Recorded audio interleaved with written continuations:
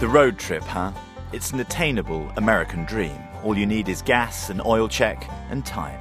This one starts here with jazz and Creole and gumbo and bars haunted by regulars you couldn't make up. Bruce here hasn't cut his hair since the day he quit working in that bank, years ago. New Orleans charm in the neighbourhood of Algiers, where the great live oaks are older than the nation and accorded that respect while they rip up sidewalks hung with Spanish moss. We're headed west out of Dixie, named for that old tender, the 10-franc note, through a Louisiana of fields and drive-through liquor stores and billboards for personal injury lawyers and 1,000 churches off the interstate. Low barns of prayer to match the AM radio that's all chapter and verse and the gospel truth. The music, though, that's all country. Here, the Texan border is Lake Sabine, and the welcome sign says, well, maybe it's projecting. This is convoy country, and trucks roar down the freeways in gangs, or else they're mounted as sculptures, or they're rides that have been seriously pimped. Turn off, though, and it's the Texas of small towns with main streets, proud water towers, and endless ranches where the cattle are lowing, because it's 99 in the shade. Westward ho, then, toward the desert and towns like Valentine, Van Horn, and Marfa, named, they say, for a Dostoevsky character, and a place that's two places, a ranch town and an art town, lived in and loved by the late Donald Judd, sculptor, painter, furniture maker.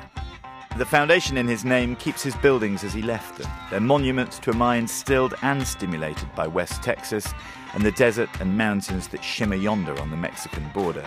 Judd owned land, 3 ranches, and Las Casas is the most remote. Is it a museum? It's more intimate than that. It's a marvel.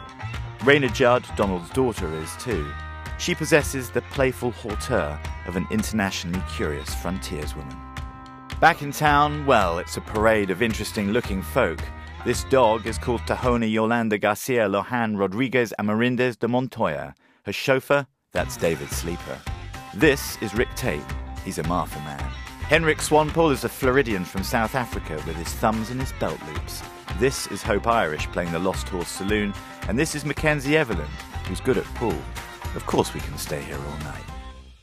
The road calls, though. Chase the horizon. We roll. One last neon motel and one last Tex-Mex breakfast. One last stop, White Sands and the high desert test sites where conspiracies whirl like twisters in the scrub and rock and sand become salt dunes like aspen at Christmas. It's a moonscape. Did they fake it here? The desert can do strange things to your mind, even just fry it. It's sundown, and westward still the Mexican border crackles with haze and significance.